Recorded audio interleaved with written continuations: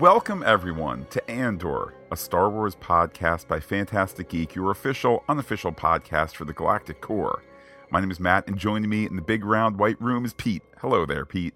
Rebels Unite. This is the Andor podcast by Fantastic Geek for Andor Episode 8, Narkina 5.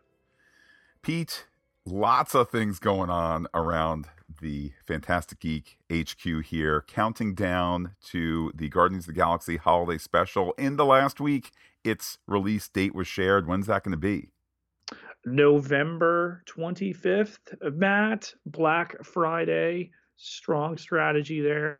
Everybody will be able to watch that, and how brilliant that trailer is, and the setup of going to kidnap Kevin Bacon and bring him back to Peter Quill. Can't wait. It, of course, the presumably penultimate Marvel offering from James Gunn, who in the last week was announced to be the co-head of the forthcoming, soon-to-be rebranded DC Studios. And, you know, Pete, the internet wants a fight on that, but I think James Gunn fans are happy, and DC fans are happy, and Marvel fans are happy, and Kevin Feige is happy, and I'm looking forward to great content coming out of DC. So there's not a fight here. This is great news for a good guy. I just wonder if taking him out of a director's chair full-time is his best possible destiny. We're going to find out. We, of course, have Black Panther Wakanda Forever to look forward to as these days get closer and closer, and as we look forward to the calendar turning to November and its November 11th release there, and really can't wait to see that movie that had its world premiere just in the last couple of days as well. So whether it's Black Panther, whether it's Guardians of the Galaxy, Matt, you can get ready for all of these. You can catch up, or you can relive them through the Marvel Movie Podcast by Fantastic Geek feed. Ditto on theirs Werewolf by Night as we get closer to Halloween. Pete, I have been surprised, pleasantly surprised at how Disney Plus, at least for me, I don't know if they algorithm everybody, but Werewolf by Night continues to be in the top of that, you know, rotating carousel there when you log into Disney Plus. So they're definitely giving it the spotlight here as we get closer to All Hallows Eve. So whether you listen by night, whether you listen by day, up there for you on our Marvel Movie Podcast and our Pop Culture Podcast as well. Tomorrow we will be discussing the Lower Decks Season 3 finale. Looking forward to that, what has been a really, really great season there. And keeping things in the world of animation in the near future, Pete, over on our Patreon, what are we going to be talking about? The Star Wars Tales of the Jedi 6 shorts that bowed on Wednesday alongside Andor, really fleshing out some of Ahsoka's story. You've got some Count Dooku, you've got some Liam Neeson, Qui-Gon Jinn, and some other surprises there. So if you haven't checked that out, or you're looking for a discussion on that, we will be bringing that to our Patreon very soon. And Pete, I know we give our contact info at the end of every podcast, but just a reminder to everybody that you can always keep the conversation going with Fantastic Geek. We are remaining on Twitter for the current time frame. Don't forget, we're also on Facebook, also on Gmail. I have to admit, Pete, yes, we're on Instagram. It's probably the least loved of the social media children in terms of stuff we put there. I think it's a good opportunity, no time like the present, etc., for us to be interacting a bit more on Instagram. So wherever the social media winds might blow, we're there to keep the conversation going. I would even propose, Pete, you can type a 280 character email to us almost as fast as a tweet, almost as fast as a Facebook post, and so forth. So, you know, let's keep the conversation going. All sorts of ways to do that, and we're also interested to hear from you. Would you check out a Fantastic Geek TikTok? Yeah, what does that look like? What does that sound like? What is that? How do we intersect with that? So love to get some thoughts there from people. In Pete, just a dynamic time in the world of social media. Plug in. You should be able to interpret the entire Imperial network. Let's take a closer look at the data tapes smuggled out about this episode. A prisoner at the front of a line stands before a door as it opens, with shore troopers hurrying it along. Cassian Andor, aka Keith Girgo, is shoved up a stairway and into an amphitheater turned staging area for a trio of prisoner transports. Prisoners are asked their name and their home planet before being assigned one of those ships. Keith gives his home as Darius Plata and is directed to Narkina 5. He's a tourist. We have in this early portion of the episode a lot of intercutting between a variety of stories. Pete, if you will allow me, I'd like to stay on the Andor transport portion here. They are put into their seats. Footwear is dispensed with as the guard, as the Empire folks tell them, sandals, shoes, the whole thing, get rid of it. We see that the manacles are magnetically pulled onto the arms of the chair. Not a lot of Andor dialogue in this portion of the story here. They're relying on the looks on his face, the shock, the what is going on factor, and all of that. And that ship takes off, headed to parts unknown. Cyril Karn slaves away at his cubicle at the Bureau of Standards. A mouse droid is heard, and then eyes are drawn as two Imperial officers march with his superior and stop in front of him. Maybe again staying with this part of the story here. Ultimately, Dedra comes and questions Karn on account of his various requests to the info hub there for the Bureau of Standards on one Cassian Andor, looking for this plot and that plot and so forth. Karn has filed 5, nay 6 false inquiries as to what he's doing. He notes that Andor is a threat to the Empire, but Dedra tells him he's now engaged the curiosity of the ISB. So would he like to share more? One would think he'd want to leave Ferrix behind, and Karn really quick to show, Pete, I guess I'm going to compliment this face of, fascism here. He's quick to have a backbone here and say one would be wrong. He's asked what's in the report that should be known. He, of course, has never read the report, which, Pete, is a minor detail. I mean, it's there. It's not completely hidden. But back when he's told, early on, he and his fellow security folks, you're going to sign the report. You don't need to worry about what's in it. Bing, bang, boom. I had no idea they were setting up a later story point. But Dedra, she doesn't show it, Pete, but it's clear that she knows there's some blood in the water here. Is it his? Is it ISB blood? Is it more on Andor? She doesn't show it, but she steps out of the question room here and tells her subordinates that she wants Karn to read that report. And she's got to head upstairs to be able to move to the next point of her story of all days here. But Dedra Miro says they have time.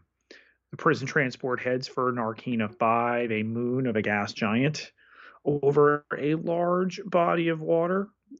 Installations sit as the ship turns hard, and Keith gets a look outside the window. There are whirlpools as if they're generating hydrodynamic power as the craft lands. I do love the visual here because there are those whirlpools. It's clear that there's something farther down. They're not ready to show us that yet. I think that adds to the mystery of the place and so forth. The fact that this, to a certain degree, is an unescapable prison. Pete, I suspect in theories we're going to talk if Andor spends the rest of his days in this prison or if he's ever going to get out. But just hammering home, this isn't just a floating island. There's more beneath it. All of that just shown with these visuals. It's super, super impressive. Miro makes her presentation to Admiral Yularen about the Starpath unit, the now damaged one recovered from Ferrix, which had been stolen from the Steergard naval base last year. They don't know when it was taken from Steergard because Steergard was afraid to disclose the theft. and thought it could hide its absence. And her report, which she had promised, highlights the prevalence of the problem galaxy wide. Admiral Yularen, though reading, is listening. There's a couple of great beats in this scene where, the increasingly bold Miro, kind of looks around, reads the room, and continues. This unit found last month on Ferrix, Matt, because we're going to talk about some of the timeline discrepancies in this episode. In the Morlana 1 sector, the thief hologram comes up here of a young Cassian Andor wanted for the murder of two corporate security officers. Our necessary exposition here for somebody unaware of him, that, of course, the legacy character of Admiral Yularen. The star path was left behind in the escape. Andor was in the act of transferring this unit to a person Miro has named Axis because of his centrality to what they believe is an organized rebel effort to acquire specialized Imperial gear. And Yularen reads quite the wish list, a full planetary comnet, garrison tech package, Series 9 Spectrum surveillance, local agent funding, and a code droid, all ready to go, says Miro. And if there is somebody out there talking, they need to be listening. Yularen points out, of course, the large price tag of this, which Miro is quick to beat back, is a fraction of the price of the lost technology. So she wants to drill down on Ferrix, find the thief, and then what? Well, she wants to identify Axis, and of course, we're talking about Luthen Rail at this point, not known to them. They escaped together, and Axis is the first best lead they've had, which brings us to Major Partagas here, Miro's biggest supporter in the room, that she has convinced him that Axis has been nimble in spreading his activities across the galaxy. So they don't know him, nor do they know the scope of their problem. But the little that they're aware is already troubling. Ferrix was a mistake, the first that Axis has made.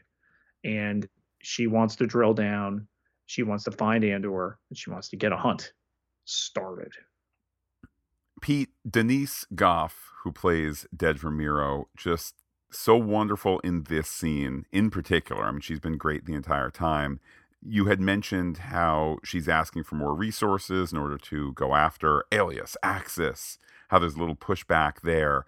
And just such a wonderful acting moment. She realizes that she's gone a bit too far in her enthusiasm. She kind of pulls her head back a bit, but also, I think, Denise Goff, the actress, as well as Dedra, the character, making the conscious decision to not be backing down, i.e., look away, shuffle through digital papers, or there's kind of not that physical submission going on even at the meeting table. She's holding her ground while backing off a little bit.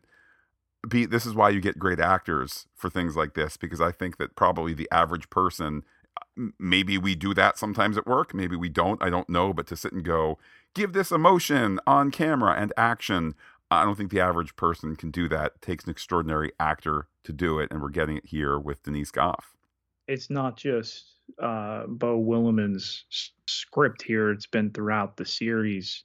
Matt, they have made us subconsciously root for an Imperial officer at times, um, because we see the uphill fight for Miro in these meetings, the backstabbing that's gone on with Blevin, um, a seemingly disinterested, uh, uber superior in Yularen, and she's won the support of Major Partagas here, and he's trying to get them to go the way that she wants. It's a fantastic scene, and transitioning to that back to the transport that had docked before this meeting, and now the door is opening.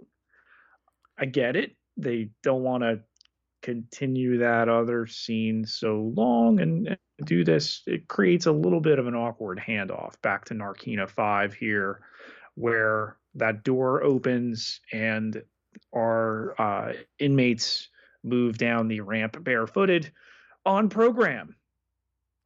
Yes, we see their bare feet, of course. We even before there are close-ups to the guards with their rubber boots, rubber Those are lined the boots. the, the new Vader fives. Indeed. Um, we see those in mid shots before they get their own close-up as well. They're told to get on program. They're told again, Pete, I don't know the character's name nor the actor's name, but kind of head guard who's going to give the welcome to prison speech here. It's basically kind of calm. Welcome to the calm, chill prison. You may notice the lack of weapons and so forth. But there's this malice and this sadism in, as he's getting ready for the big reveal here and so forth. Which again, like I don't know who this guy is. He might be yeah, I'm sure he's a very well accomplished actor in the UK and so forth. They're not going for some sort of cameo thing to get Chief Guard number one here. But he's bringing all the malice of a guy who really looks forward to these welcome aboard speeches that how do we keep order here, and then he zaps them, shocks them, and badly so, and clearly taking the wind out of their sails, and they're told to all get up as we get this welcome aboard message here. That shock delivered from the tungstoid steel floors, that was just level 1 of 3. If they do their time productively, they stay in their lane, it doesn't need to be more than a memory.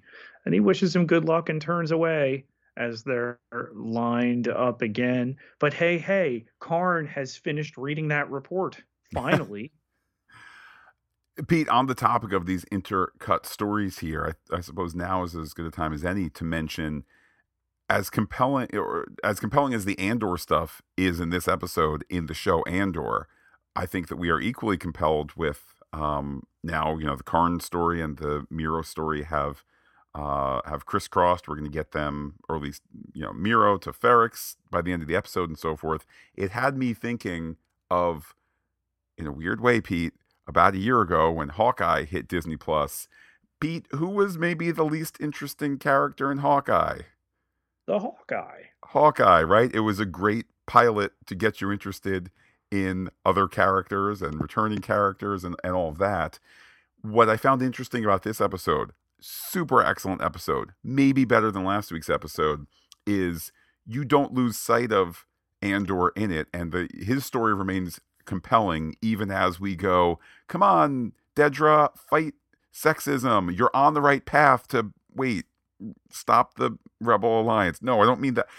Hey, yeah, Karn, clear your name so you can go. Wait, what? Like, as they're doing all this baddies who we can somehow be sympathetic to stuff, still there is the through line of Andor in the Andor show. And I think that is to be particularly commended, especially since, as I said, Pete, we saw with Hawkeye where it's like, oh no, it's another Hawkeye scene in Hawkeye. Can we get back to somebody? Can we get more Yelena, please? Because I want that. It's the power of compelling character here. And though we love to hate Karn, with Miro returning here to find out that the report of the Ferrix incident is worse than he feared. This criminal negligence of his commanding officer, a total lack of imperial authority. That Andor was obviously aided by an organized group of accomplices. None of it in the report. Um, but at the same time, the uselessness, uh, nay, Matt, the emasculation um, of Karn. Okay, what's not in there? Tell me about his accomplice. Oh, older guy, wore a cloak, dark boots, and again, Denise Gaff. There's just a look like, is this dude serious? Well, and that's what's so wonderful about the scene. We know a variety of things. We know that within the world of this narrative, she's going after Luthen. We know with outside Star Wars knowledge, i.e., other stories, I don't mean production stuff, we know Luthen is not there in, A New Hope, Empire Strikes Back, Return of the Jedi, and so forth. So, potential that Luthen meets his end this season or next season. Okay, that's an on the table, very real risk here. We see the conflict between Dedra and Luthen.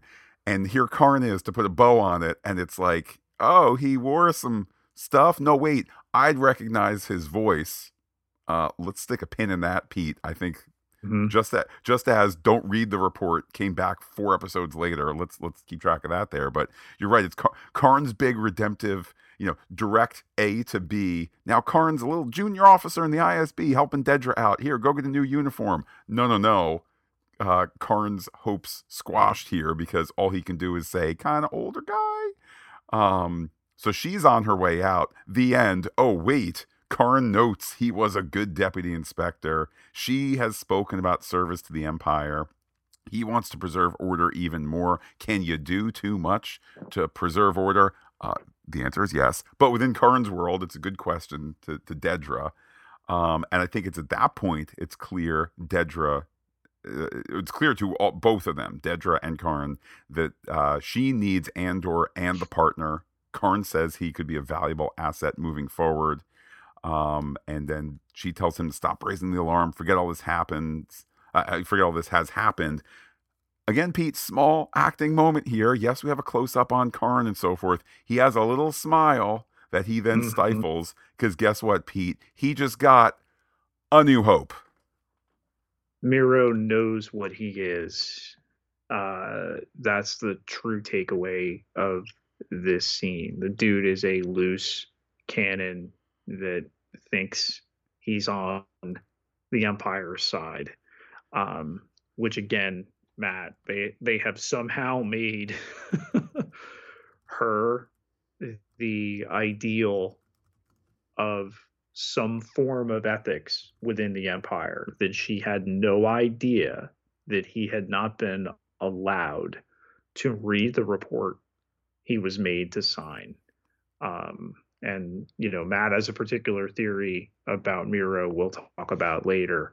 But we go back to Narkina 5, where Keith, now clad in his prison whites, is shoved on the steps there, then made to stop. Interesting contrast to what we saw on Ferrex with the rack of all the gloves, here with those Imperial shock resistant boots. And he's made to be on program again with his hands behind his head. And another guard explaining the zap rod there, that if he has to use it, he'll remember it, won't you? But talk about putting a pin in the previous scene. Oh yeah, I heard the guy you're looking for. I'd recognize his voice anywhere. That there's a guard who is late to this prisoner transfer sequence. This is all story seeding for future episodes and how they're going to time their escape. Yeah, I have no doubt we are seeing the reverse escape here. The induction in reverse will be the exit. Um, Again, particularly just to better understand after 8 episodes how this works, and that scene filler from the fourth episode. As Karn and other people are getting yelled at, and you'll do this and you'll do that, and you're on out of here, and it kind of was like, a scene that writes itself where they yell a bunch of things. No, no, no. One of those things, a very specific point, signing the report, coming back. So, same thing here. We have the door in this outer area. The door is opened, and Andor is brought into the factory area, the building area. As his lift goes down, Pete, did you see there was just enough camera wobble to suggest that this is indeed a two-story set that has a lift? Because let's not forget, Pete, your Mr. Anthony Gilroy likes this show to be in the world of the real. Oh, Tony Gilroy. Um, yeah, this set and the reveal that comes here with keeping it essentially closed, Matt, and keeping this news from breaking out of an actor revealed here. But this is 5-2D, and as the supervisor, the unit manager, comes over to explain that this is level 5, room 2, D for day shift. Okay. And everything in sevens as that guard retreats there. 7 levels of factory, 7 rooms per level, 7 tables per room, 7 men per table. So I did the math, Matt. There are 16,807 prisoners in this facility. Currently, anyway. One of them's going to rail in a little bit, but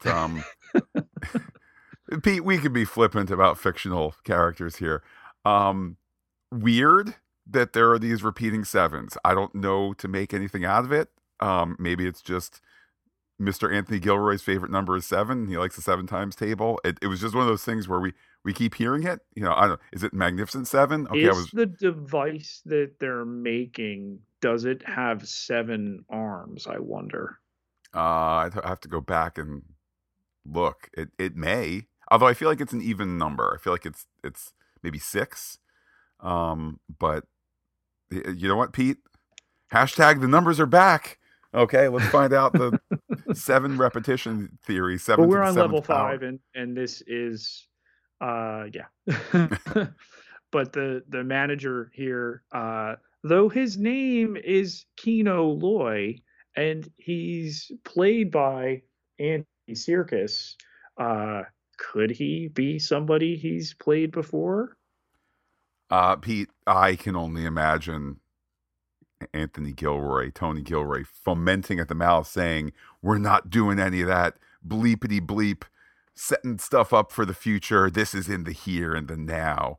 Um, I will say this, Pete. In the last couple days, episode director Toby Haynes did an interview with the Hollywood Reporter. Couple of takeaways, including um, Andy Serkis's presence here. Like they had been circling for him, but then the long and short of it being, it was a very quick um, offer to him, and then they kind of allegedly didn't know if he was going to be there until the first day. Not literally the case, but just kind of one of these things where it's like, we made the offer on Monday, he needs to be here next Monday, we haven't heard back, like kind of that sort of thing. Also mentioned while I'm on the topic, Pete, Toby Haynes, who directed episodes 1, 2, 3, 8, 9, and 10. All of those episodes were directed in the first block. So you're seeing stuff in this episode, and I'll point it out when we get to the proper scene. In this episode is somebody's first day on the show. Back when they started filming, which just blows my mind that this time Mm-hmm. next week we'll be talking about episode. I'm sorry, 2 weeks from now we'll be talking about episode 10, all of which would have been shot before the Aldani episodes were shot. Things like that, where you just go, okay, I know that's how films are doing it. I know shooting in block is how you do a big show, i.e., your Game of Thrones and whatnot. But it's just insane to think that what happens in 2 weeks they had happen before they rolled up to meet, the whole Aldani crew there. Yeah. But to continue on with what Keith learns in this scene that the guard will not be back. They only come to pick up the dead or to replace them, and that he now belongs to Kino. He takes the men off program where they put their hands down and go back to work for what we're told are 12-hour shifts. Productivity is encouraged and evaluation is constant. Keith is assigned to table 5. That pod is behind because he's not online to do his job. Can he read? He can.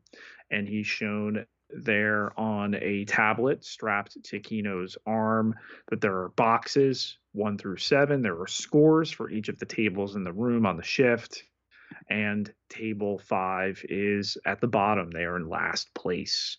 The tallies are running shift totals from all the other rooms on the floor. They play against the other tables in the room. He plays against all the other rooms. Play? Asked Keith. We'll call it what you will. The point is that he understands one thing the most clearly. The Kino has 249 days left to his sentence, or does he, Matt? That he has a free hand in how he runs his room, and he's used to seeing it in the top 3 of the level, and that Keith will want to keep that happening. If he's sick, if he's injured, he talks to Kino. If he has problems with another inmate, Kino will know before Keith does. If he's losing hope or his mind, he should keep that to himself. Don't ever slow up his line. Andor at this point formally joins Table 5, meeting the crew. Pete, all of them a bevy of future action figures, what with names and the cardboard backing of the action figure. We can have a little character, biography and so forth. I don't think so. They are oh, come Well, on, Pete. one of them maybe, Matt. Who's not new? Who is not new? Melshi. Ah, yes. The minor character from Rogue One. I had to read about that. I must confess, Pete, I don't remember Melshi from the movie. He is a soldier on Scarif. So at least, Pete, we know he's going to make his way through this. They're told, let's get to work. We can rally. They indeed do start to work and are watching. But Kino gets the call. The room is behind on productivity, so they're going to go into a sprint with discipline for the least productive table. And we see Andor taking in the construction of things as the cycle continues of the creation of these metallic parts here.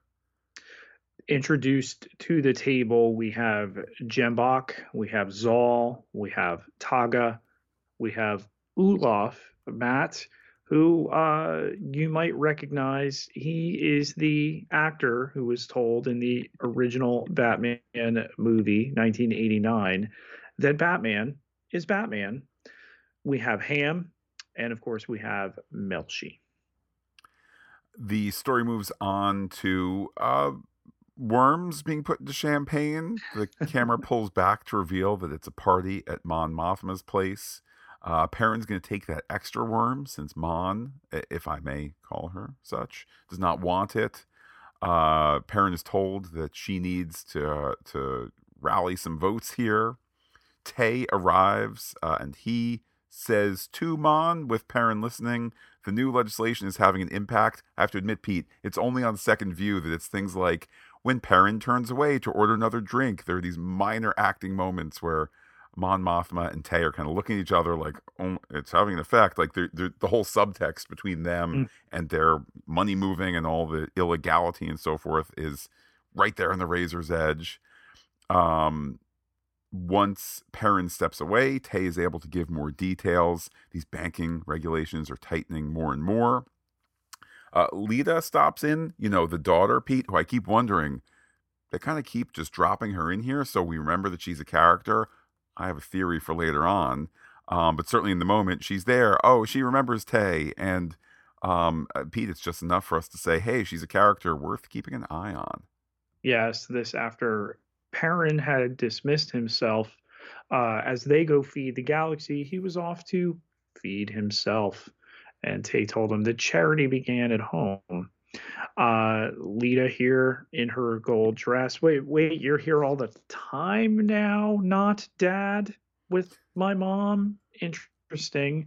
He says he's learning to love Coruscant. Um, and Mon tells Lita that her father is looking for her. But wait, they're drinking squigs? Mom's lost the taste for it. Lita thinks it's disgusting, and Tay says that is the point. And she, of course, excuses herself here. That money that they've moved already, they're going to need to find a way to explain. Um, so Tay has apparently given up on hiding it. How much are they worrying about? 400,000 credits. And just then, Mon Mothma is found by somebody, assuming another senator or someone who can possibly be swayed here. She was just coming to see him. Perrin told him that she has been hoarding these squigs, these worms. I guess think tequila with the worm in it. Um, and of course, Mon Mothma, magnanimous here, always forgets that this other man is a Chandrilan at heart. And he always forgets how sweet she is when she's looking for votes. We go back to the prison with the day shifters lined up one way, presumably the night shift headed towards the work floor there. Our day shifters are sullen and knocked up. Pete, I am convinced. I mean, look, within the world of the story, okay, clearly the last place table got the consequences. I am convinced that they had a shock torture scene written. Perhaps they even shot it. You want to make the argument from Mouse HQ on down, like maybe that would have been one torture bit too many, or what you shot is too dark, or what's in the script we're not going to do, that sort of thing. But I think the intention was to show them in a bad state, and not kind of the, hey, remember the thing that happened 20 minutes ago when Andor came in? It's worse now because some of these guys have first or second degree burns on their faces. Regardless, the whole crew here are silent. We do see one prisoner using sign language across the Taga, way. Who is it? Taga. Indeed, Taga signing. We see, conversation coming on back. Uh, Again, we could have dialogue. This is how news spreads among the pods. We are grown ups. We can just understand that. Andrew also notes the levels. I know, Pete, we're on level 5 and so forth, but similarly, I think we're going to return to this space, much as we had the whole kind of prisoner induction moment there. Whether we're going up from tube to tube or whatever it's going to look like, we're establishing this place. We see Andor taking in the surroundings, counting the levels, whatever it might be. And with that, a buzzer sounds, and day shift moves towards their cubicle area as night shift heads on out. Back to Mon Mothma's here, where we have several senators, it's assumed, speaking. That yes, Palpatine is frustrating. They seem to agree upon that. Is he too easily provoked? Yes. Is he overreactive? Perhaps. Some senators seem to think that's an understatement. But they're discussing this legislation, the PORD, which the prisoners are also interested about in the next scene. The one woman there, other than Mon Mothma, Vivin, says that the Emperor's primary charge is to protect them, is it not? And that's what this PORD will do. But Mon Mothma wonders aloud how much protection is enough. That they'll have surveillance, prosecution without limit, and man there in the meeting, in the conversation, notes that if you're not doing anything wrong, what do you have to fear about? But Mon Mothma fears his definition of wrong. Vivin notes that these are dangerous times, that they are under threat, that is voiced by others. But there's a man says that, yeah, he's at greater risk of ingesting too much of this nourishing Chandrillan hospitality. Ha ha ha ha ha. So from this notion of, the innocent have nothing to fear, we go back to the cell block in the prison. Pete, I know Andor is, according to our most recent memories, of course, he's completely innocent of the crime, which has sent him here, or the crimes like resisting arrest and so forth, kind of under false pretense. This attempted destruction of Imperial property, which, as best I can tell, was when he was pinned by the KX droid to concrete that he attempted to free himself. That was the attempt of destruction.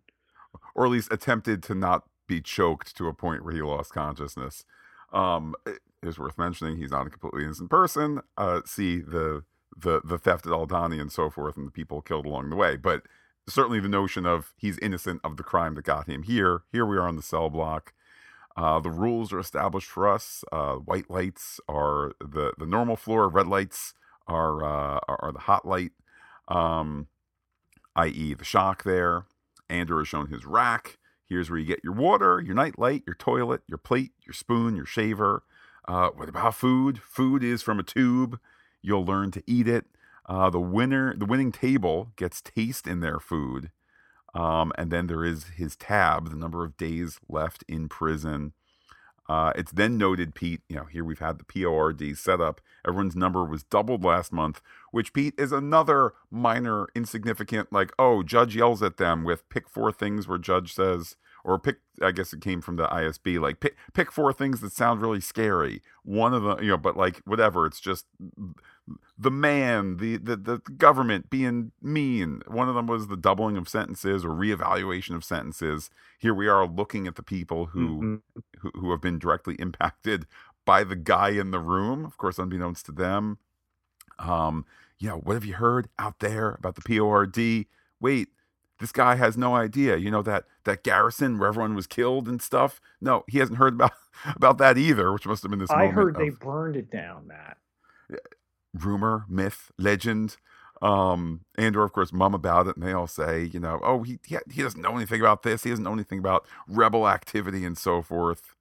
And this is when Melshi runs his mouth about there being no freedom. But Pete, let's not talk too long here. Hot floor in 30 seconds as Andor gets ready to settle into his first night in the slammer. Yes, a long look from Zal there before he's the last one to pile in, and the whirring, the red of the electrified floor, and Andor sighing. We go back to Mon's party and just a lovely little scene about how her guests are so enjoying the view here, the nightscape on Coruscant and so forth. How Mon and Perrin do not spend time looking out the window despite the lovely view. One forgets to savor the familiar. We get some backstory here. They've been there since Mon came here as a new senator at 16. They were married at 15. It's the old ways of Chandrilla. Pete, I don't know if we are setting up the notion of, forgetting to savor the familiar. I don't know if that's a meta commentary or if that's a character commentary. I know we get some backstory as to maybe why Mon and Perrin have lost the love that they perhaps once had. I don't know what the ultimate purpose is of this scene, but this is beautiful by itself. We were told in the previous scene that he had been an academy, Imperial Academy firebrand at one point. We were told the previous episode that there's a reunion that Tay Kolma was a classmate of theirs as children. Interesting to see how these details pay off. Lita, it's interesting to note, Matt, approximately the age they were when they were married maybe a little earlier, okay, a little younger, grabs a goodie and heads out in the foreground of this scene. Um, and Mon Mothma asks Perrin if he's seen Tay. No, he's left. He said he had an early morning. And Mon excuses herself after promising to spend more time at that window and drops her smile as she walks away. In the prison, Andor is curled up and stunned, but then we are told it is 30 shifts later. I suspect that it's meant to be him waking up in the morning, and then through the magic of camera work, it's 30 shifts later, regardless. We see him taking one more sip of his morning water, and the crew steps out. The men are given a quick steam shower and fresh clothes. Um, the crew is running fast now, continuing to crank out their metal parts here. Though old Zal is slowing things down, the table rallies around him. We can win this shift. And I did find myself wondering, Pete, though I don't spend a lot of time wondering about such things. It did appear that perhaps Andy Serkis and others were, shall we say, wearing less versus more. And I had to wonder, maybe somebody says, "Oh, do we really, let's just all wear shorts for this and keep the camera above it." Let's not forget Andy Serkis, the well-regarded stage actor who one day in the late 1990s was asked, "Hey, would you like to do a voice acting thing? We're doing a bunch of auditions for this Lord of the Rings thing, just looking for voice actors. Oh, we're going to record them just because it's easier. It's easier to send a videotape to New Zealand and so forth." But Andy Serkis, by the way he appeared on the audition tape for Gollum, the way he appeared, the energy he put into it for this voice only job, that had them rethink how they were going to have a Gollum actor and a Gollum on set. So next thing he knows, he's now booked a job for 18 months to go down there and to wear tights all the time and not appear in the movie. But then, of course, playing a character on screen. Just point being, the whole Andy Serkis resume is made possible by the fact that he gave 110% for a job that he had to audition for a bunch of other voice actor with a bunch of other voice actors. So as they get ready for the steam shower, Pete, and I'm wondering, are they? I can just imagine in my mind's eye Andy Serkis saying, "We're going to do this scene in the nude, men, because you know what? Nobody's above living in the moment here. And if you think you're above anything, let me tell you about the time I went from a voice job to profoundly changing my life, all because I gave extra. So skivvies off, let's go." Right. That his career has gone kind of in the reverse, right? You'd think a performer would first be that on camera actor and then pick up the voice gigs and do the motion capture. It's worked in the opposite way, and here it is. Andy Serkis, human actor, playing Kino Loy, human unit manager. That may or may not, probably not, become another character we've seen him play before in the Star Wars universe.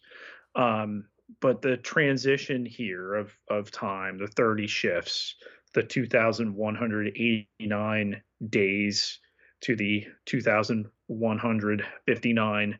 Although, I mean, darn, Matt, that font is difficult to read. It And is. It also is. that they eat in the same place where they relieve themselves, though it gets cleaned out.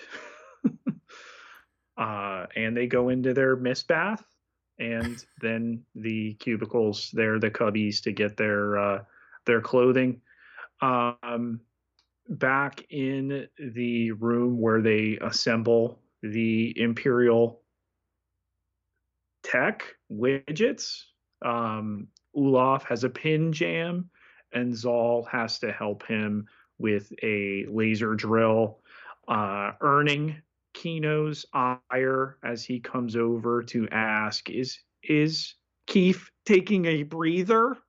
Because your table has a shot of winning today. It'd be a shame if you waste it. And Melshi hands Keith that drill there. and they lower the drill from above to be able to finish off the piece.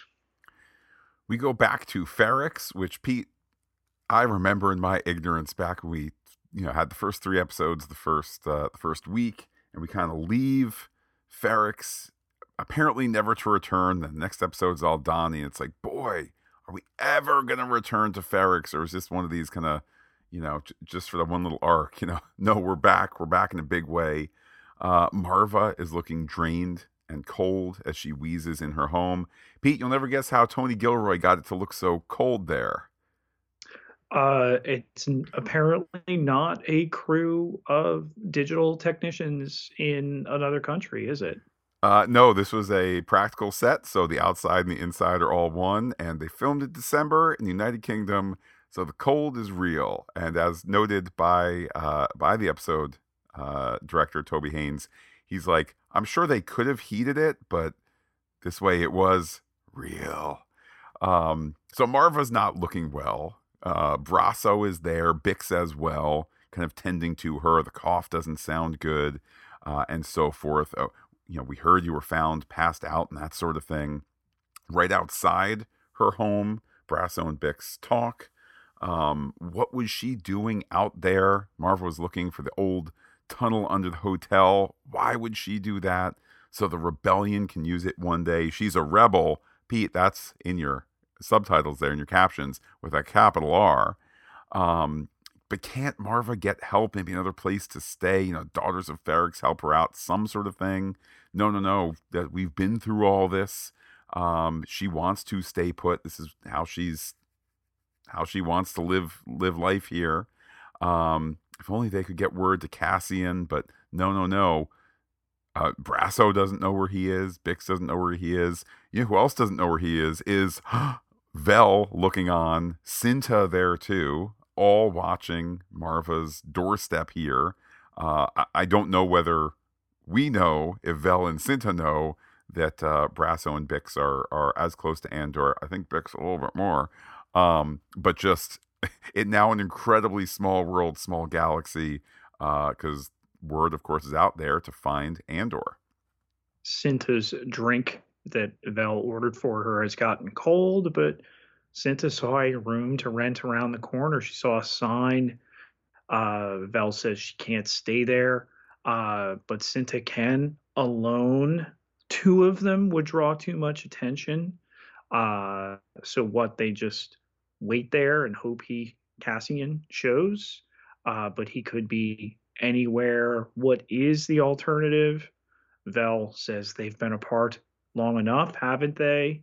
But Cinta stays on mission here. It is not about them.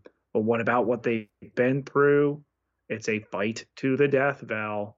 She could say, Cinta could. She's a rich girl running away from her family.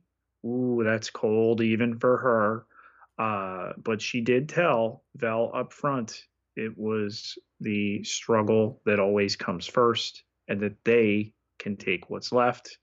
Cinta is a mirror to Vel. She loves her because she shows her what she needs to see. And they watch as Bix leaves and Brasso heads inside there. Cinta takes Vel's hand.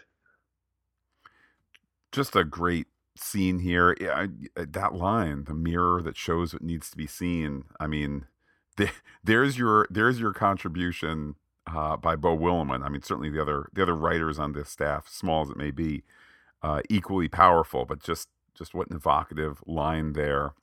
The story moves on with Bix going to see Pac, who I must admit, Pete, I didn't know we were going to be back in Pac's shop. Yet another example of, hey, do you remember that smaller detail? Well, it's a big detail now. She wants to look for something in the back, of course, code to go use the radio. Pac tries to wave her off, but she says it's really, really important, and he gives in, and she goes back to fire up and to send out code over the secret radio. And with that, Pete, take us across the galaxy as Clea gets that call. In Luthen's gallery here, Clea up the back. There is a Nabu headpiece visible in this episode, like when Padme was traveling incognito with Anakin in Attack of the Clones. But Clea is listening to the shop owner on Barracks, who is attempting to find Andor with a message that his mother is ill. But she tells Luthen they're not answering, that they can't. Luthen says they can point them in the right direction, but that Bix, who's on the other end here, knows more than they do. But Clea says this is more likely the ISB working her radio, that she's guessing, and that Luthen is slipping. She says she's shutting down Ferrix, the code, the frequency, all of it. That she is thinking clearly, Clea is, that Luthen is not. He is told to tell her to shut it down. He's worried that Andor is out there, that he knows him, that they don't know what else he knows. He made a mistake by taking him on the Fondor. And Clea notes that Luthen was desperate for Aldani to work, that they'll find Andor. They're just not going to find him this way. Bell and Cinta are hunting for him. Are they on Ferrix yet? Well, Clea is going to listen. They're being careful, so she does not know yet. But Luthen identifies the woman on the other end of the radio as Bix Colleen. Vel could have a look if it's safe, but they know what they're doing. He's not slipping. He's just been hiding too long. But Clea says it's different now. Vulnerability is inevitable, and she needs Luthen to wake up because they have a lot to do. So he tells her to shut it down, and she does. It's such a strong scene. I think that a lesser writer, a lesser writing room, a lesser production would have just had Luthen, the strong, older, wiser white guy, like make the call, shut it down, that sort of thing. The fact that there is this partnership between the two, um, I think it lends itself to the notion of a rebel alliance. It lends itself to, Luthen not being the old white guy always in charge kind of thing. It gives Clea more to do. I think as well, this was the first time I had asked myself if the mysterious and enigmatic Luthen might be slowing down or losing his, losing points or aging or whatever it might be. Where kind of Clea is suggesting like you don't have an objective view here.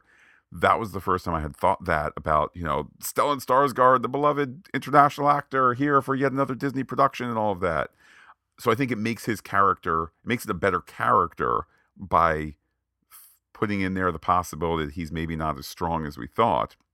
Again, these are both characters where there's not a guarantee that they're there, at Hoth Base in Empire Strikes Back because they're not on screen and all of that. It's a phenomenal scene, and with the shutting down of the radio, I love that we kind of get the postscript, though there has not been direct communication back and forth from Bix to Clea over the radio via Morse code or whatever it might be. They shut it down back to Bix, who is frustrated and tries to send another signal. Again, it's not a one-for-one communication going on, but emotionally, she's frustrated at the scene that just transpired and so forth, and it's just a great moment of nuance. Vel is seen sitting in that shuttle to and from the Ferrix facilities. Cinta remains across from Marva's watching. And then we see the Fondor craft leave Coruscant with Luthen setting coordinates for the long way around to Segra Milo. Back to the prison we go. It is Vimos considering the edge, and ultimately jumps onto the electric floor.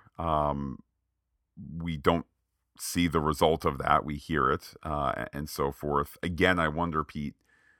I think we can all agree a Disney Plus Star Wars show does not need to show the active moment of one committing suicide via prison electrocution. I do wonder if, along the way you get the introduction of the shocker. You don't get the one where table 5 gets shocked, even though there might be a story argument, but people need to really understand what this is. Um, Here, restraint the best virtue. We hear the other prisoners ultimately kind of callously disappointed. He railed himself here. Now we're going to smell him all night. Like there's kind of who is it this time? There's a sense of dispassion as well as desperation. It's a reminder, Pete, that though we can say definitively it's not going to happen to Andor, this is a way out in a dire situation. And just the way to, did he fall? Did he jump? Well, if this happens at night, I got no sympathy for you. And there's a table that's going to be shorthanded tomorrow. And Melshi, we can see through the subtitles, says to think about that when you're getting fried tomorrow. But Kino tells them to quiet down, and the announcer says that on level 5, this grid disruption gives them 10 seconds to get to their sleeping platforms. Back on Ferrix, there's the tap, tap, tap, tap, tap, tap signal of trouble that Bix overhears as she comes out of her home. She joins the crowd. She's ultimately told that it is the trouble in Pack's yard. She kind of wanders even closer. Troopers have taken away Pack Senior, Pack Junior, saying, "What have you done with my dad?" and so forth. Through the crowd, Captain Tygo sees Bix Kayleen, notes it's her. He's looking at a screen of some sort. Perhaps it's a wanted poster or a description of her. Brasso kind of mumbles, "Go run," and off you go. And he kind of, "Oh no, there's stormtroopers out of the way. I'm trying to move. I'm not trying to slow you down. Oops, we're bumping together." Again, Not a big, huge dude yeah. trying Oops. to stop these troopers from getting her before she gets to Zorbies. My hands are up. It's a oh, who me kind of thing. I like too that she runs off. We know how it goes later on, and we don't need to see the takedown either before the Fondor arrives at Segra Milo, where a familiar alien character, Matt, we don't know which of the two tubes, but it's one of the two tubes guarding this roughshod installation with at least 2 X-Wing fighters visible in front of a cave.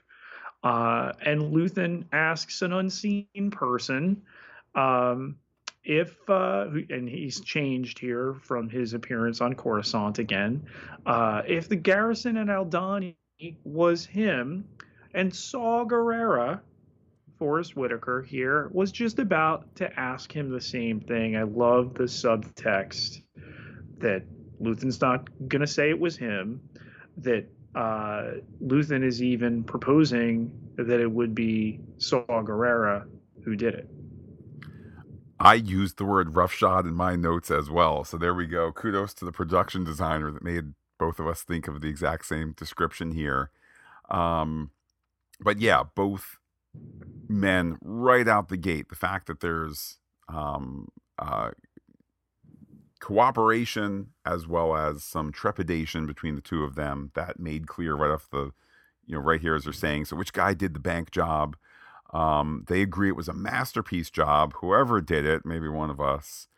Luthen stays behind the scenes while Saw fights with people who agree with him. Another great line. If you don't know the Saw Gerrera character from the animated end, you don't remember him from Rogue One, or if you don't, kind of, his endpoint from Rogue One, but the trajectory that got him there, boom, we get it in one sentence here. Luthen has brought some toys, but they're not for free. What's the cost? Luthen mentions, "I'd love for you to meet with Anto Krieger." No, not Anto Krieger. That is the cost. Anto Krieger, who has found a weakness at one of the Empire's bases here. Pete, Spell House.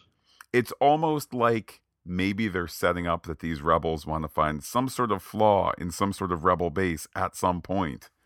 But again, meet with Krieger and you get the toys for free because these rebels need to have, an alliance at some point. Even Pete, as shocked as Saw is, you want these people to work together. I'm talking your separatists, your neo Republicans, the Gorman Front, the Partisan Alliance, sectorists, human cultists, galaxy partitionists. How can they all work together? All are lost. All are lost. But Pete, where's Luthen on all this? Is he one of those human cultists? He is not. He's a coward, he says. He's terrified of the Empire amassing so much power to the point they can't stop them. But he knows they will die if they can't align and put their differences aside.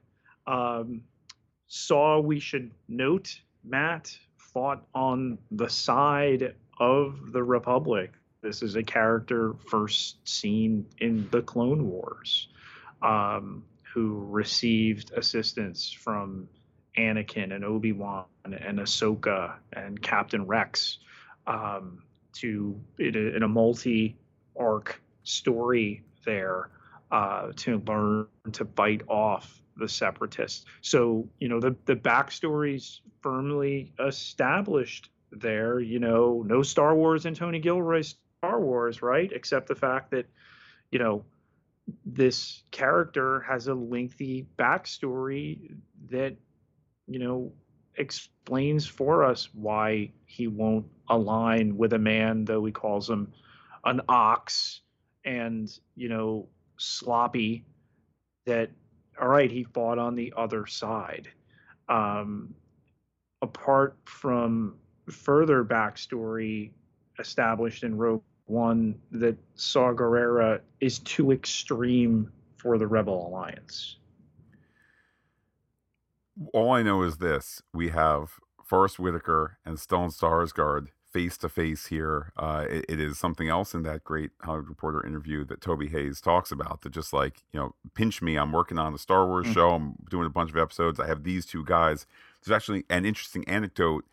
Toby Hayes says that when they did the table reading for this episode, there was so much kind of raw energy, and both actors in the moment where they're feeling the conflict between the two characters, that when they went to shoot it on set, it was like, how do we get back there? Because when we did the table read, we hadn't spent time, like, and I'm these are not all They made details from the Forrest thing. Whitaker come in, or he came in for a table read. Really? Um, Look, apparently so. So I'm just imagining, like, I mean, Well, I was and going to Toby Hayes say those are lies, deceptions. Toby Haynes was suggesting that what they got, or he did say what they got, it took several takes to get there. And certainly the notion of they were chasing after the antagonism of the table read. One imagines, all right, are both guys both in the costume department at the same time? Oh, how's it going? Or you're in the same van as you go to the location and so forth, and you're just chit chatting, about whatever. And that has somehow demoted their performance here, which I do have a hard time believing that two such great actors could be subject to that. But again, just here's in the scene we get Pete. They're clearly at odds. It's Forrest Whitaker who is, I think, showing the greater range of emotions because Saw is trying to rein in his passion as well as needing to work with this guy, and the two elk locking antlers here, and then it's Saw who kind of pulls back, gives the smile.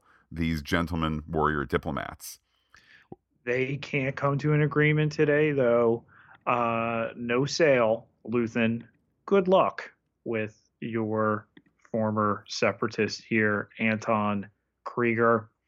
We go back to Ferrix, where Bix has been caught. She's brought to the former hotel.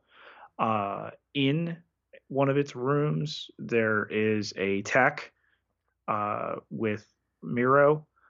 We see that Pock is kind of prone in a chair. Captain Tygo tells Miro that Bix is on the way up. Would she like the room cleared? No. Miro wants Bix to see Pac. That when she gets there, though, part of the act tells Captain Tygo to get Pac out of here. What are you doing? And he's carried off.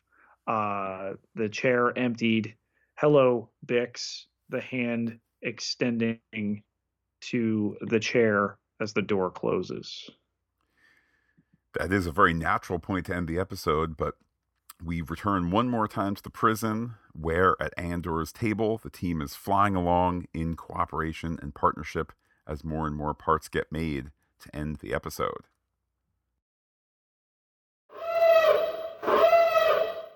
The people are starting to stand up. Just how will the revolution happen? Pete, through a weird coincidence, okay, I happen, not because of this show, because of a British podcast that talks about all sorts of things, that a couple of weeks ago they did an episode in 1984, and I was like, hey, I don't think I've read 1984 in high school. Let me get the audiobooks. I'm listening to the audiobook, and, you know, obviously all the oppression and all the prescience there and so forth.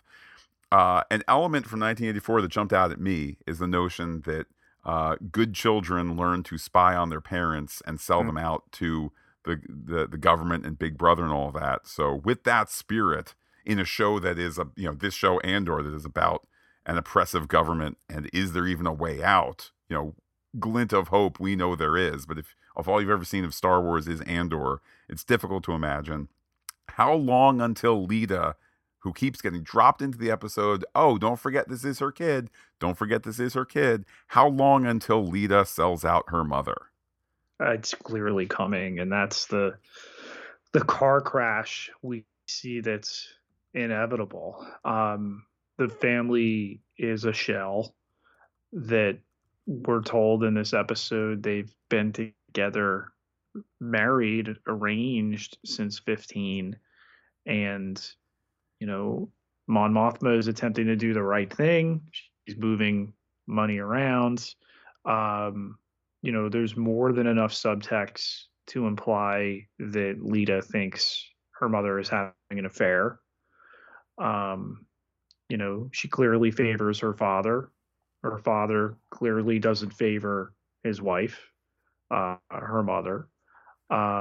So when I think the next two episodes too soon. I think that's end of the season drama. I'll say the penultimate episode. I will go with episode 9. Thank you, Lita Mothma, for your service to the Empire. Pete, speaking of servants of the Empire, again, part of this Hollywood Reporter interview, which I will link to in the podcast description, the notion, the interviewer even says, like, this is a show that's taking the face of fascism and making some of these people, Miro and Karn, sympathetic. Kind of, why are you doing that? Or what, how are you doing that? And so forth. Is one way out for these characters, is one way out for the notion of how do you fight fascism? When you see it, you stand up and you fight against it. Is there hope that as soon, perhaps as next week, Dedra will be revealed as ready to double cross the Empire? Is that one lesson that the show gives us, that when you see there's this issue, you have to fight against it? The duality in her that, in this episode, she says, and she comes to the realization that Karn was not allowed to read the report he was made to sign. But at the same time, last episode announcement that she said they're treating the robbery like it's a robbery when it was something more. This announcement to the rest of the galaxy that the Rebel Alliance is, or that rebels exist, and that this money is going to fund other things. Her theory, the acquisition of these Imperial parts, they need to fight them. She's a fully rounded character, Matt. You think of all the Imperial lackeys that we've had, even some of the best of them, an Admiral Piet, under Vader, somehow keeps failing upward and surviving until he no longer does. Um, she's the best of what we've got, and we're not even done with her yet. I hope she's a source of a turn. I guess time will tell on that. I'm very emotionally invested in that being a turn that could happen, and that being a turn that could keep Dedra Miro in the show in an interesting way for the next 2 seasons. But I also will be the first to admit, Pete, if we don't get that next week when she has closed the door 1-on-1 or 2-on-1 with Bix, if it's not going to happen next week, I'm ready to back off on that. Um, Perhaps in another completely opposite trajectory here, Karn knowing Luthen's voice, we already discussed that's got to be used in the upcoming episodes. Do we see Karn by the end of this season putting on the ISB uniform? I don't think that Miro knows that he's bad news, whether that's sowing a rift for her with the Empire or just realizing like this guy could not work within our system. Um, you know, The same the has been said about Miro, though. She's not following those rules, not sticking to the sectors and so forth. yeah, but she has a code whereas he does not. Um, or shall I say that her code works more with other people, whereas his is, I'm just going to follow my gut and I'm just going to do the thing, repercussions be damned. And of course, the potential apprehension of a murder suspect gets completely bungled. Um, for me, the line between Miro and Karn where she says, you continue this and it won't be me you're speaking to next time. Well, clearly he's going to continue it. Who does he wind up in the clutches of next, and what do they do with him? It's not going to be a Vader. It's not going to be somebody like that. We established with uh, other characters, go back to Star Wars Rebels, Agent Callus of the ISB, he turned to the rebellion. Could they look to bring him in, somebody like him? It clearly won't be her. She's engaged there on Ferrix now. She's with Bix. And we know that Karn's going to Karn. I like that we have competing options for baddies to join the Rebel Alliance. So, Pete, maybe we'll both be wrong. Um, I know we had discussed Andor eyeing the boots, hearing about the transfer protocols, that as a all but likely way out. Let's view that through the scant stuff that we know about the remaining 4 episodes. So episodes 9 and 10 are also directed by Toby Haynes. That's not to say that there can't be um, it's not to say that there needs to be some sort of continuity there, but there's that. The next 2 episodes, 9 and 10, are also written by Beau Willimon. So, Pete, you want to make a prediction that episode 9 or episode 10 is the jailbreak, or do you think it goes into episodes 11 or 12? I think that 10 is the jailbreak. 11 and 12 are their own arc, if you will. So yeah, I think when Andor is sizing up these weaknesses, the late trooper, that uh, we have the inmate there in who was that? The names are slightly difficult, Matt, if not tough to remember. Who was that? Taga, I think, making the sign language. I think so. Yeah. Um, yeah, yeah, Taga. That there's the groundwork already laid there. There's a method of communication. There's the system established in this episode. Well, what are you going to do? You don't break the system the next time you see it. You continue to flesh it out, you test it, and then you break it in that final episode of this arc, and that'll be the one that does it. Last question, and this is an aspirational one here. Do you think that as they are preparing for season two, or maybe it's underway at this point, is it possible that Disney Plus is realizing that this show is too golden to end it after two seasons? I would have loved to be in the universe where you got your third or your fourth or your fifth season. I think it's such an acquired taste. I think they know you leave them wanting more. It leads right up to Rogue One. It scratches an itch of more of it, but not too much. I think is a limited series, on the level of a Obi-Wan Kenobi, filling in these spaces that they've done really well. What other theories do you have? So the timing and the pacing, particularly with the transition scene to scene of this episode. So we're told that Karn has been at the Bureau of Standards for a little bit more than a month. Miro says in her briefing that the Star Guard, the Star Guard, the Steer Guard Star Path, you can understand why I'm confusing, was stolen or was recovered last month. Okay.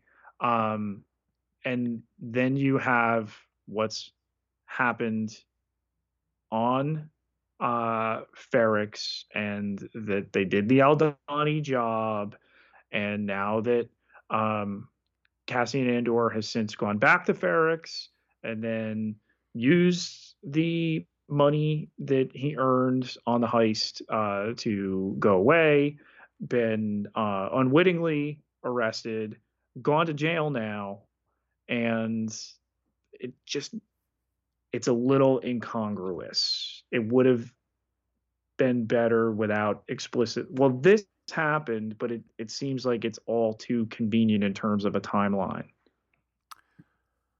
I suppose I hear you. And Pete, I have bad news for you, I guess. If you think time jumps are going to be an issue now, just wait until next season where they're going to do Yes. 3 episodes at 4 BBY and then jump a whole year. A week later you tune in and it's a year later. And I'm imagining, as I think we've discussed, things like, hey, that pregnant character now has a 10-month-old baby and so on and so forth. And a dragon, and suddenly, an eye patch, and all these things. Pete, it's all the rage to be doing the time jumps here. So maybe this was there. Maybe your Anthony Gilroy saw some of these incongruities and was like, knock all this off. In the real world, time lines up perfectly day after day. Get it right in the future. We're going for verisimilitude. Just to the transition, that the prison transport pulls into Narkina Five's, facility. Then we cut to the Imperial briefing.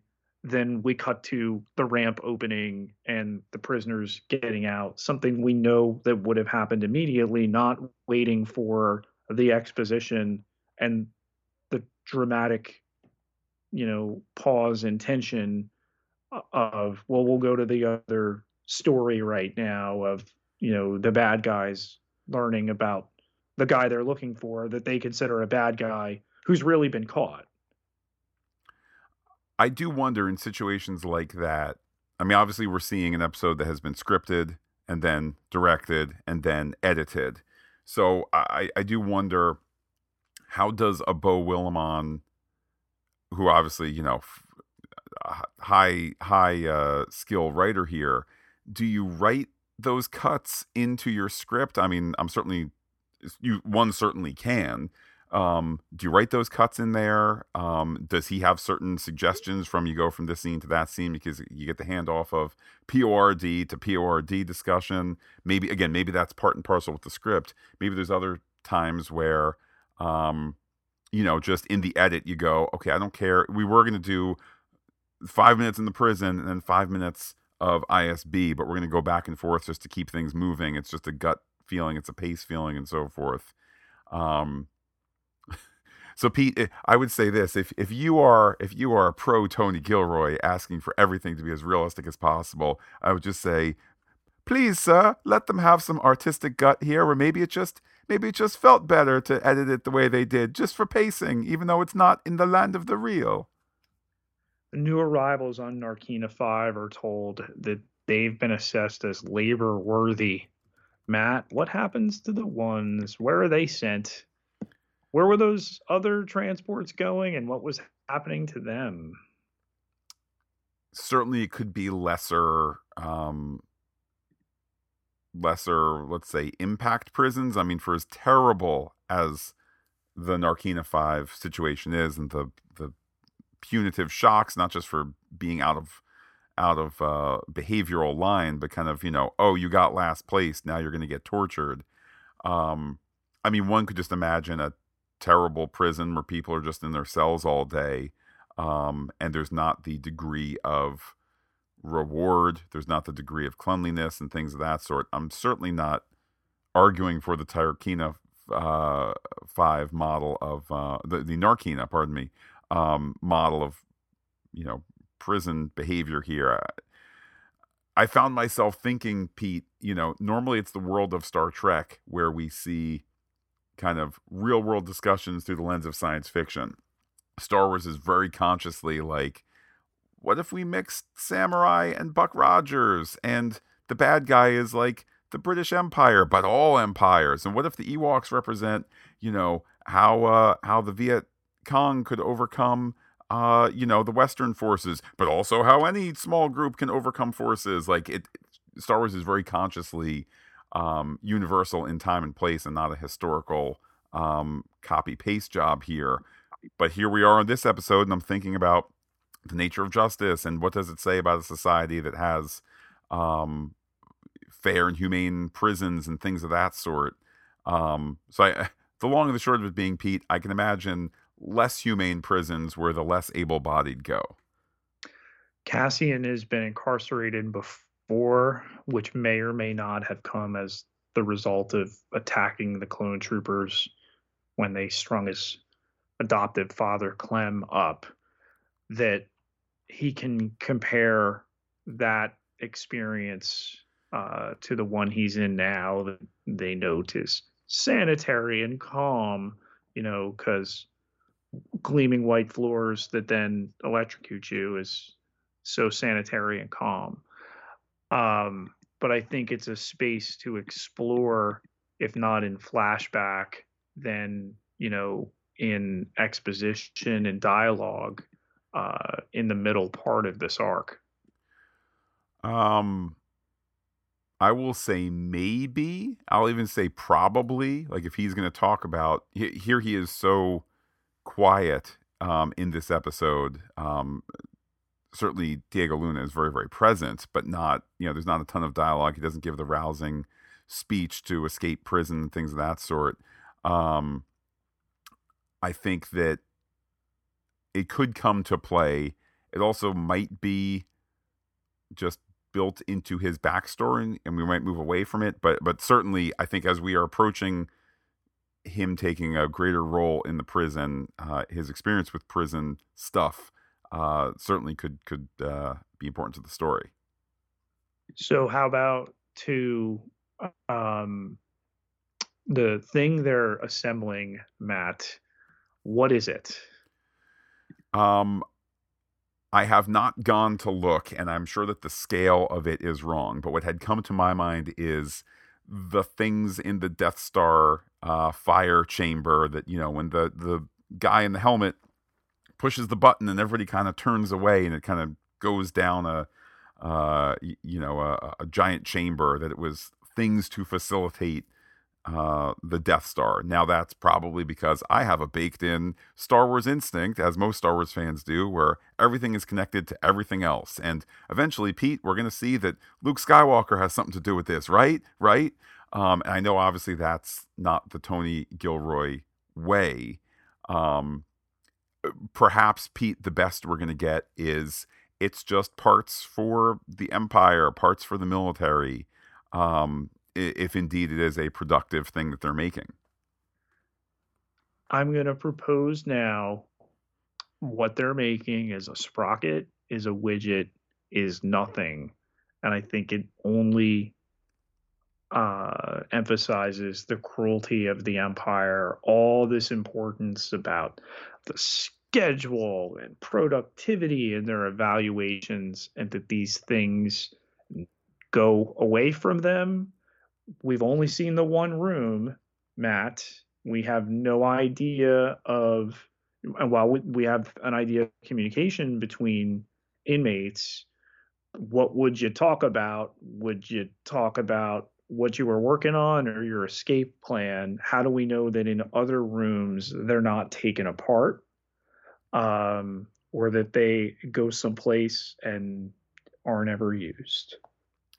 I really, really love that as a theory. I think that the sadism, not of your theory, but the sadism that you're encapsulating there could really just have emotional resonance. Particularly, we are all anticipating Andor not where he should be as he makes his way out of the prison. How about this, Pete? How about Andor sneaks out during sleepy time to see that night shift's job, they have these gears loaded in and night shift needs to take them apart. How about it's the same room? That could be a crusher as well. Everybody thinks they're going to be some part of the Imperial war machine, right?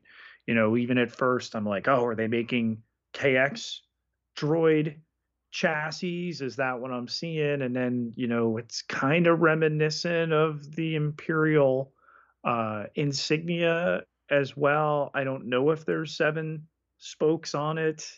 I can't get a clear picture of just one and be able to count all the way around.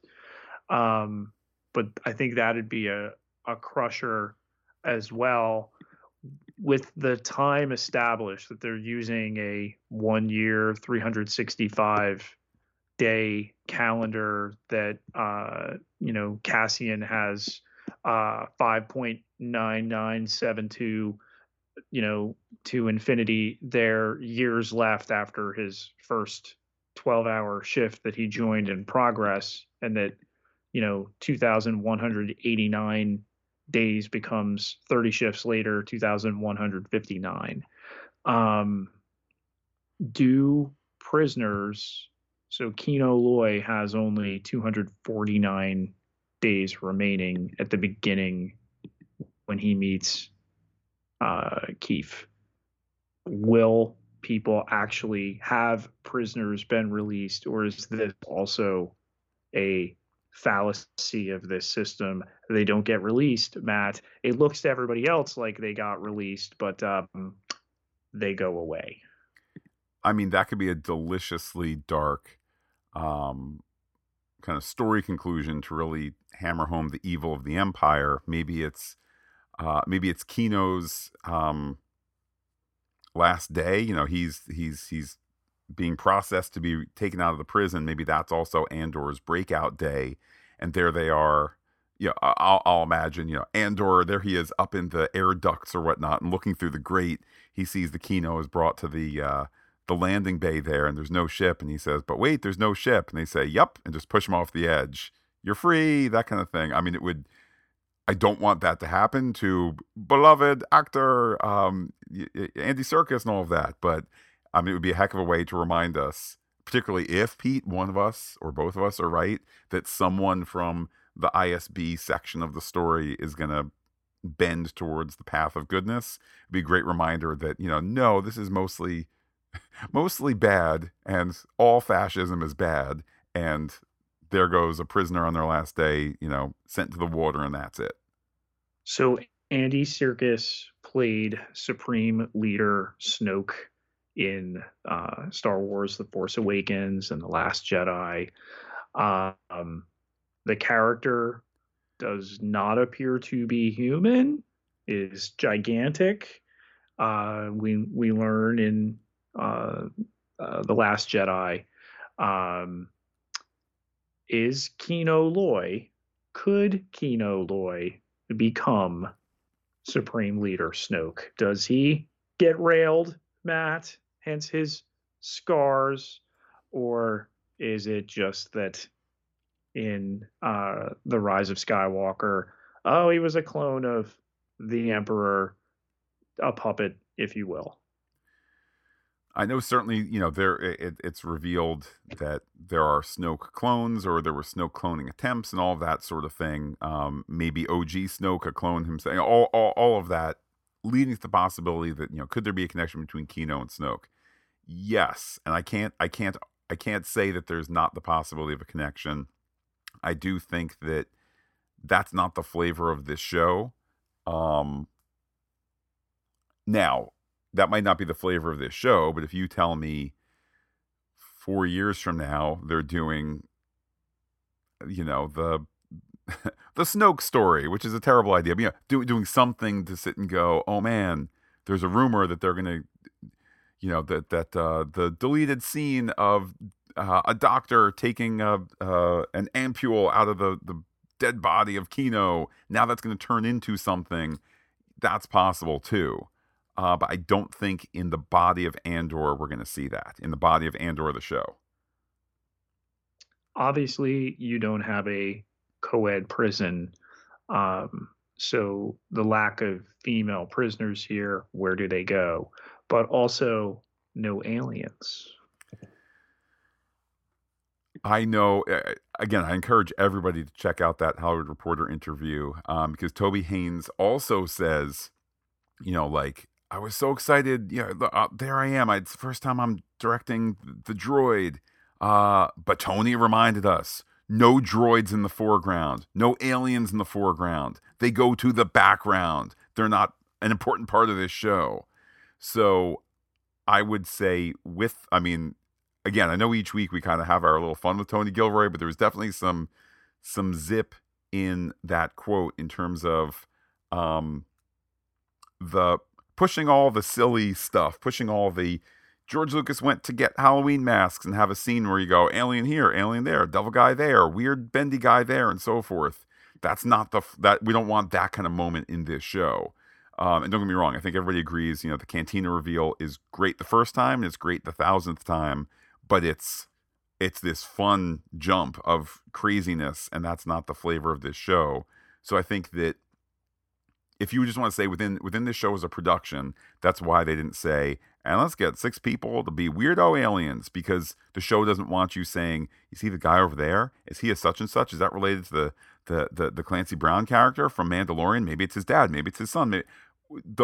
We want to just see a bunch of dudes. They're all kind of similar. Bunch of dudes in the shower, all kind of similar. Bunch of dudes making gears, all similar. That we're supposed to be feeling the monotony of it, not the tales from the prison book that's going to come out one day where we can go and the secret history of the blue guy. So I think within the production, that's why. If you want to say within the story, are humans getting it worse, or is there segregation by literal race? I think both of those are potentially really interesting, for kind of commentary purposes. Is Melshi already a rebel? Um,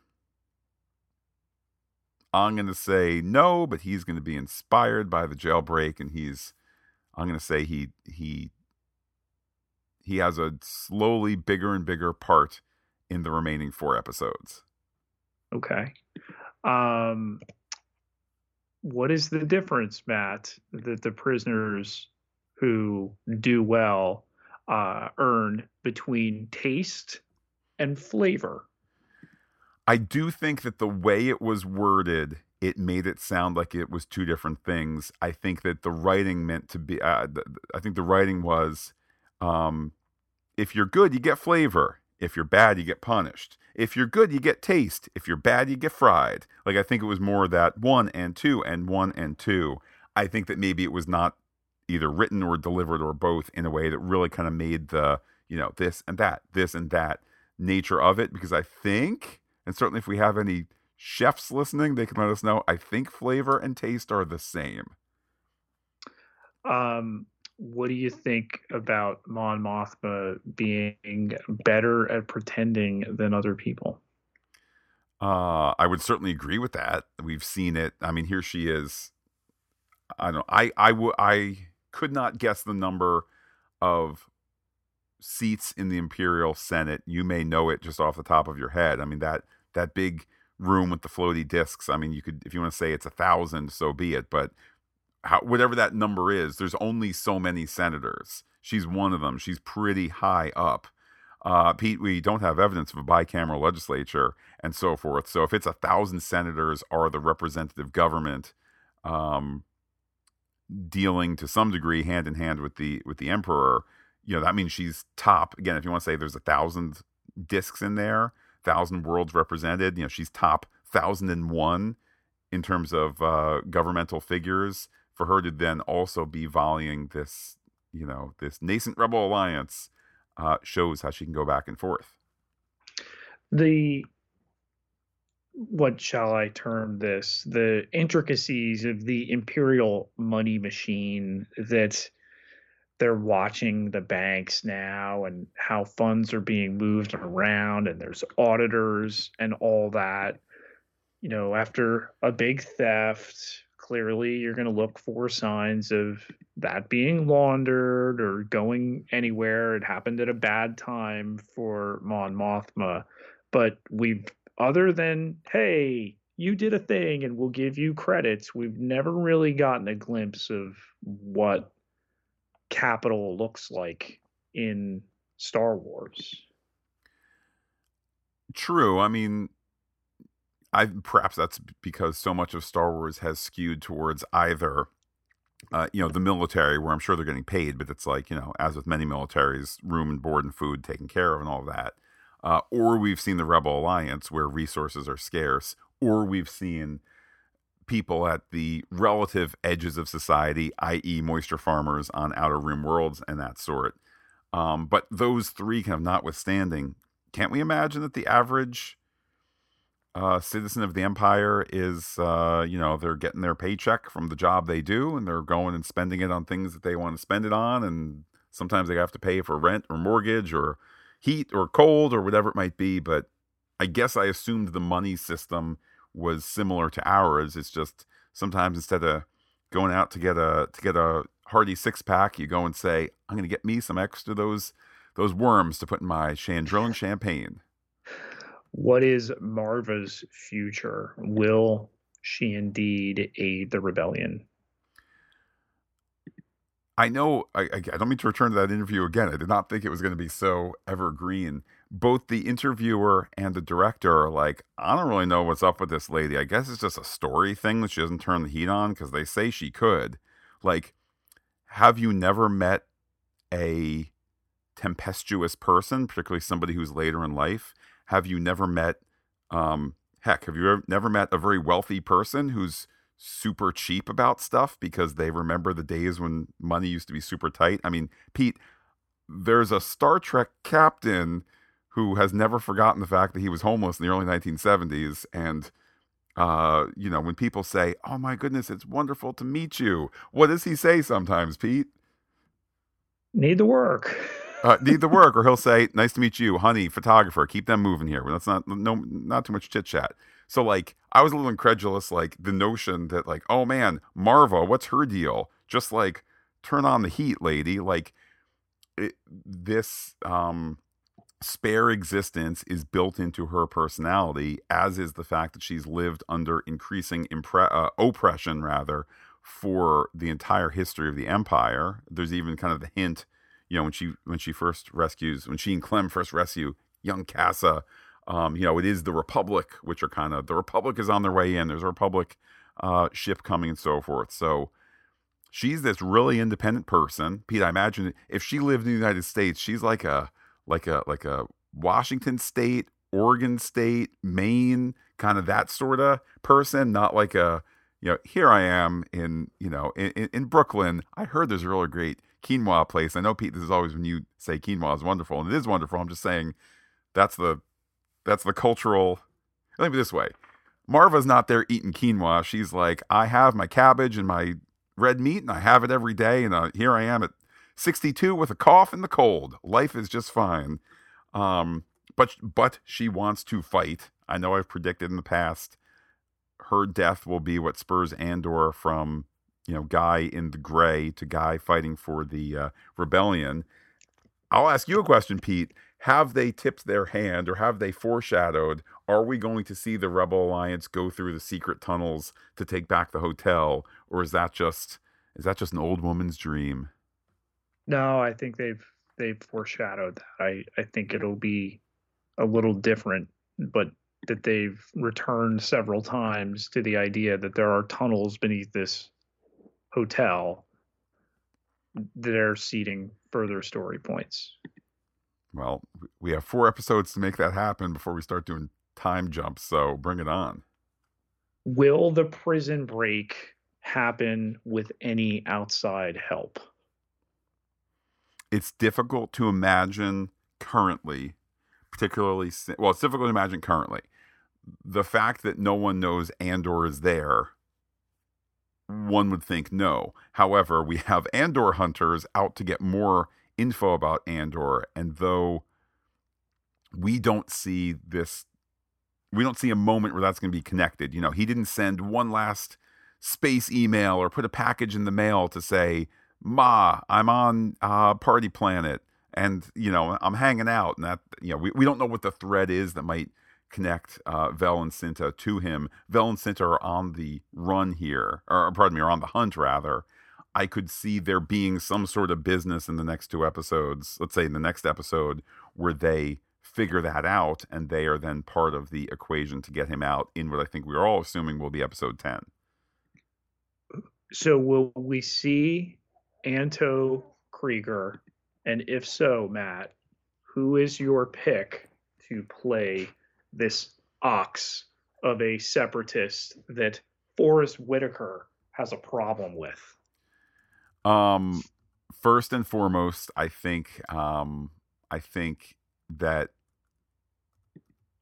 the notion that we have the space to see him, but we're also still invested in the Andor portion of the story. I know we touched on this before, but I just want to repeat.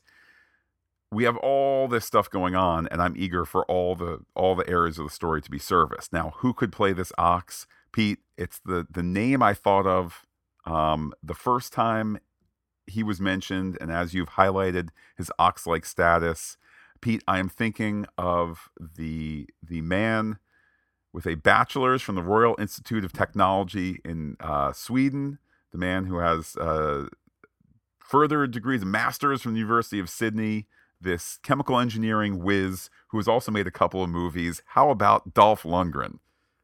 Ooh, I like that.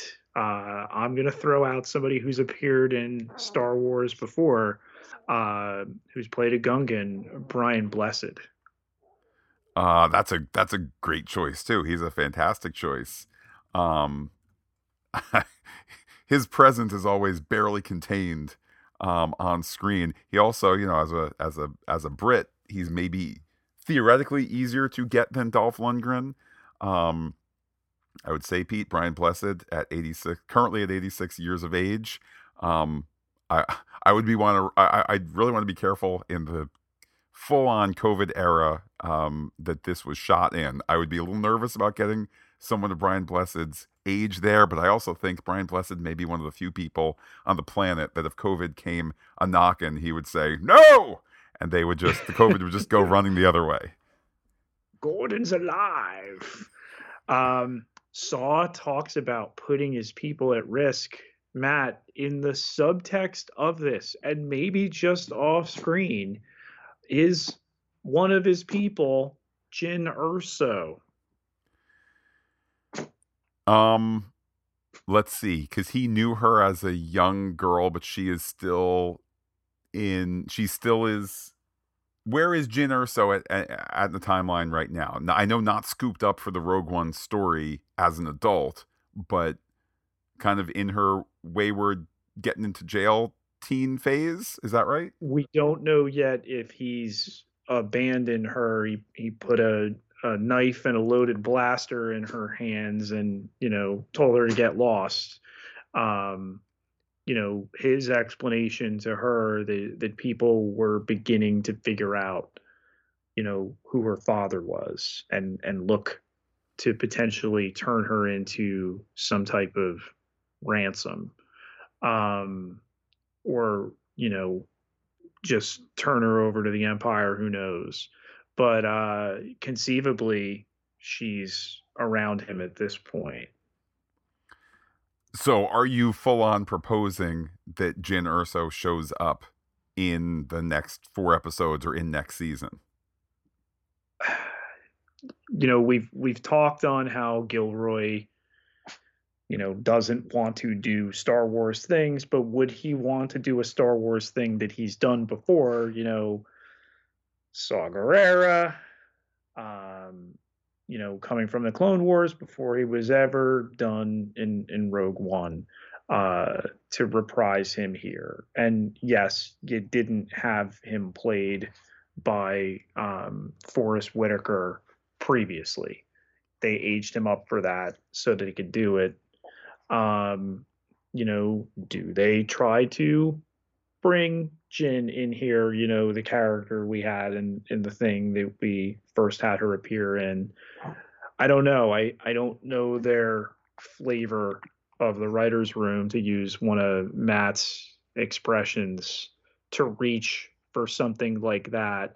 Maybe just even the reference, I just let a 16-year-old girl go because this has become too dangerous.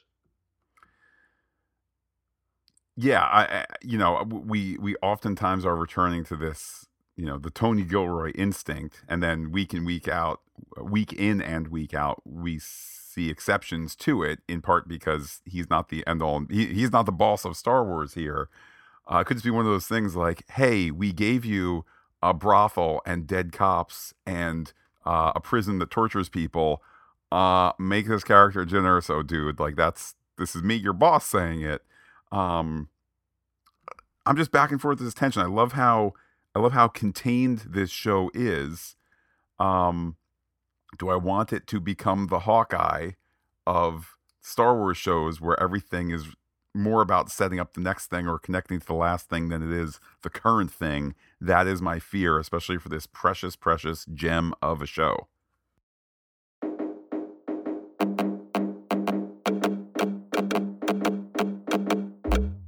Our rebel spies have sent us some secret transmissions. To the Twitter we go, where people were asked who best brings the chance to give us hope for the end of the season, with 53.6%, Andor boot emoji, with 14.3%, Bix chair emoji. Pete, only 3.6% of people going for Dedra. That's with your fist emoji. And then in brackets, secret guest star, which Pete could have meant Kino, could have meant a future secret guest star that has yet to be revealed.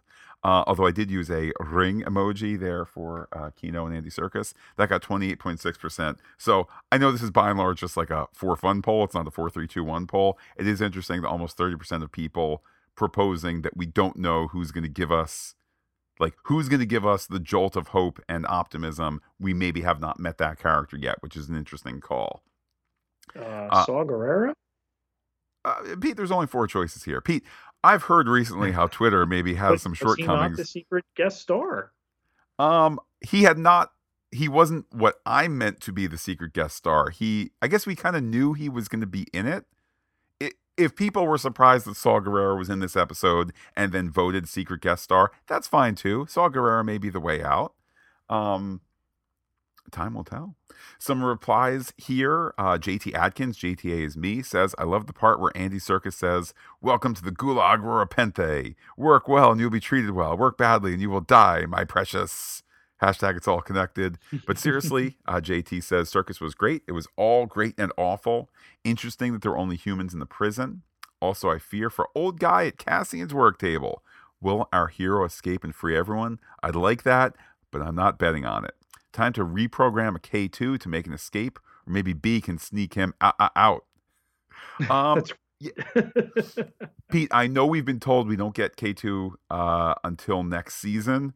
Okay, asterisk. Could we see him reprogramming a KX unit and that becomes K2? Like, could that be part of the prison escape recipe here? it could absolutely.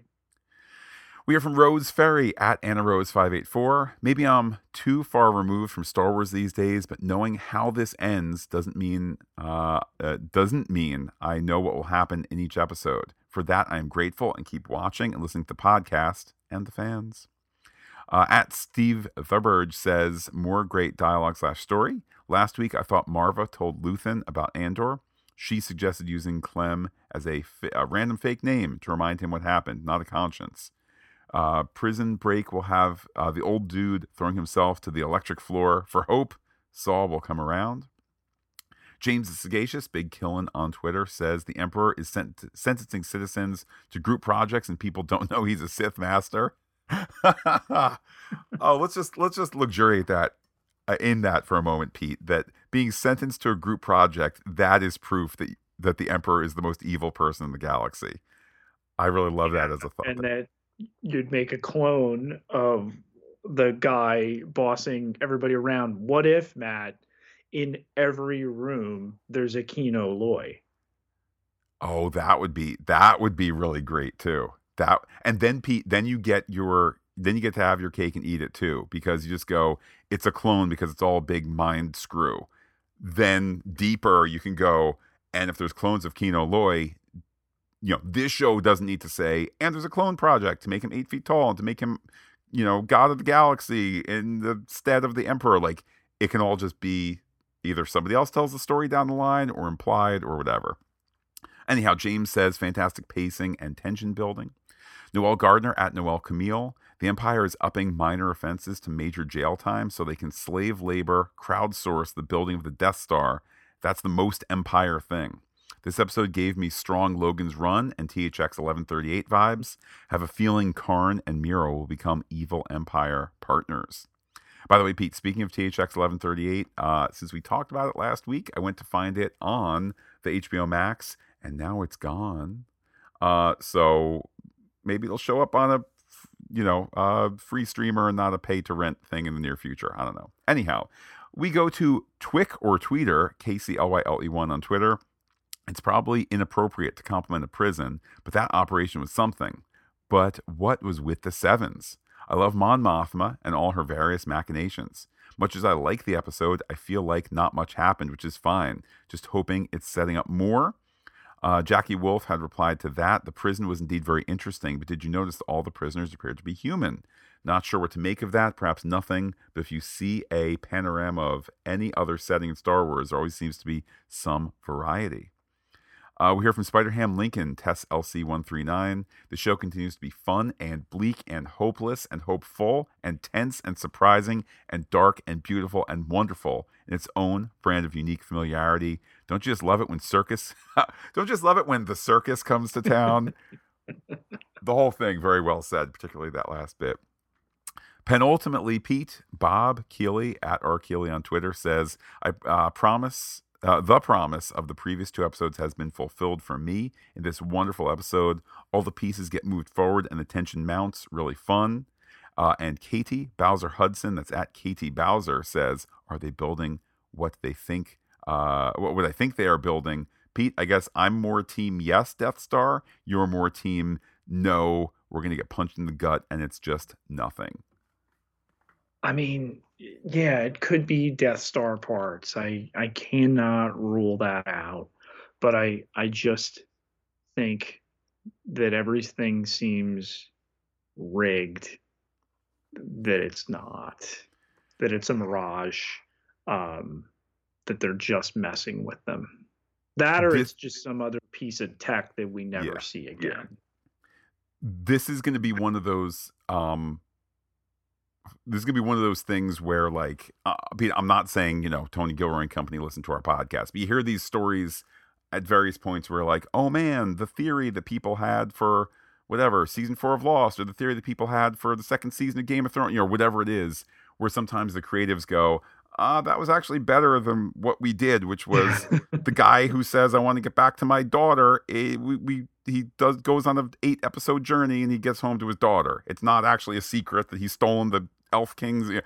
Like, this could be one of those things where if they go, okay, send the parts up to the Death Star, we're all going to go, oh, but it would have been so heartbreaking if there was this mind screw mental torture thing, and finally on your last day they go, hey, thanks for helping make parts. Let me show you Night Shift where they take it all apart.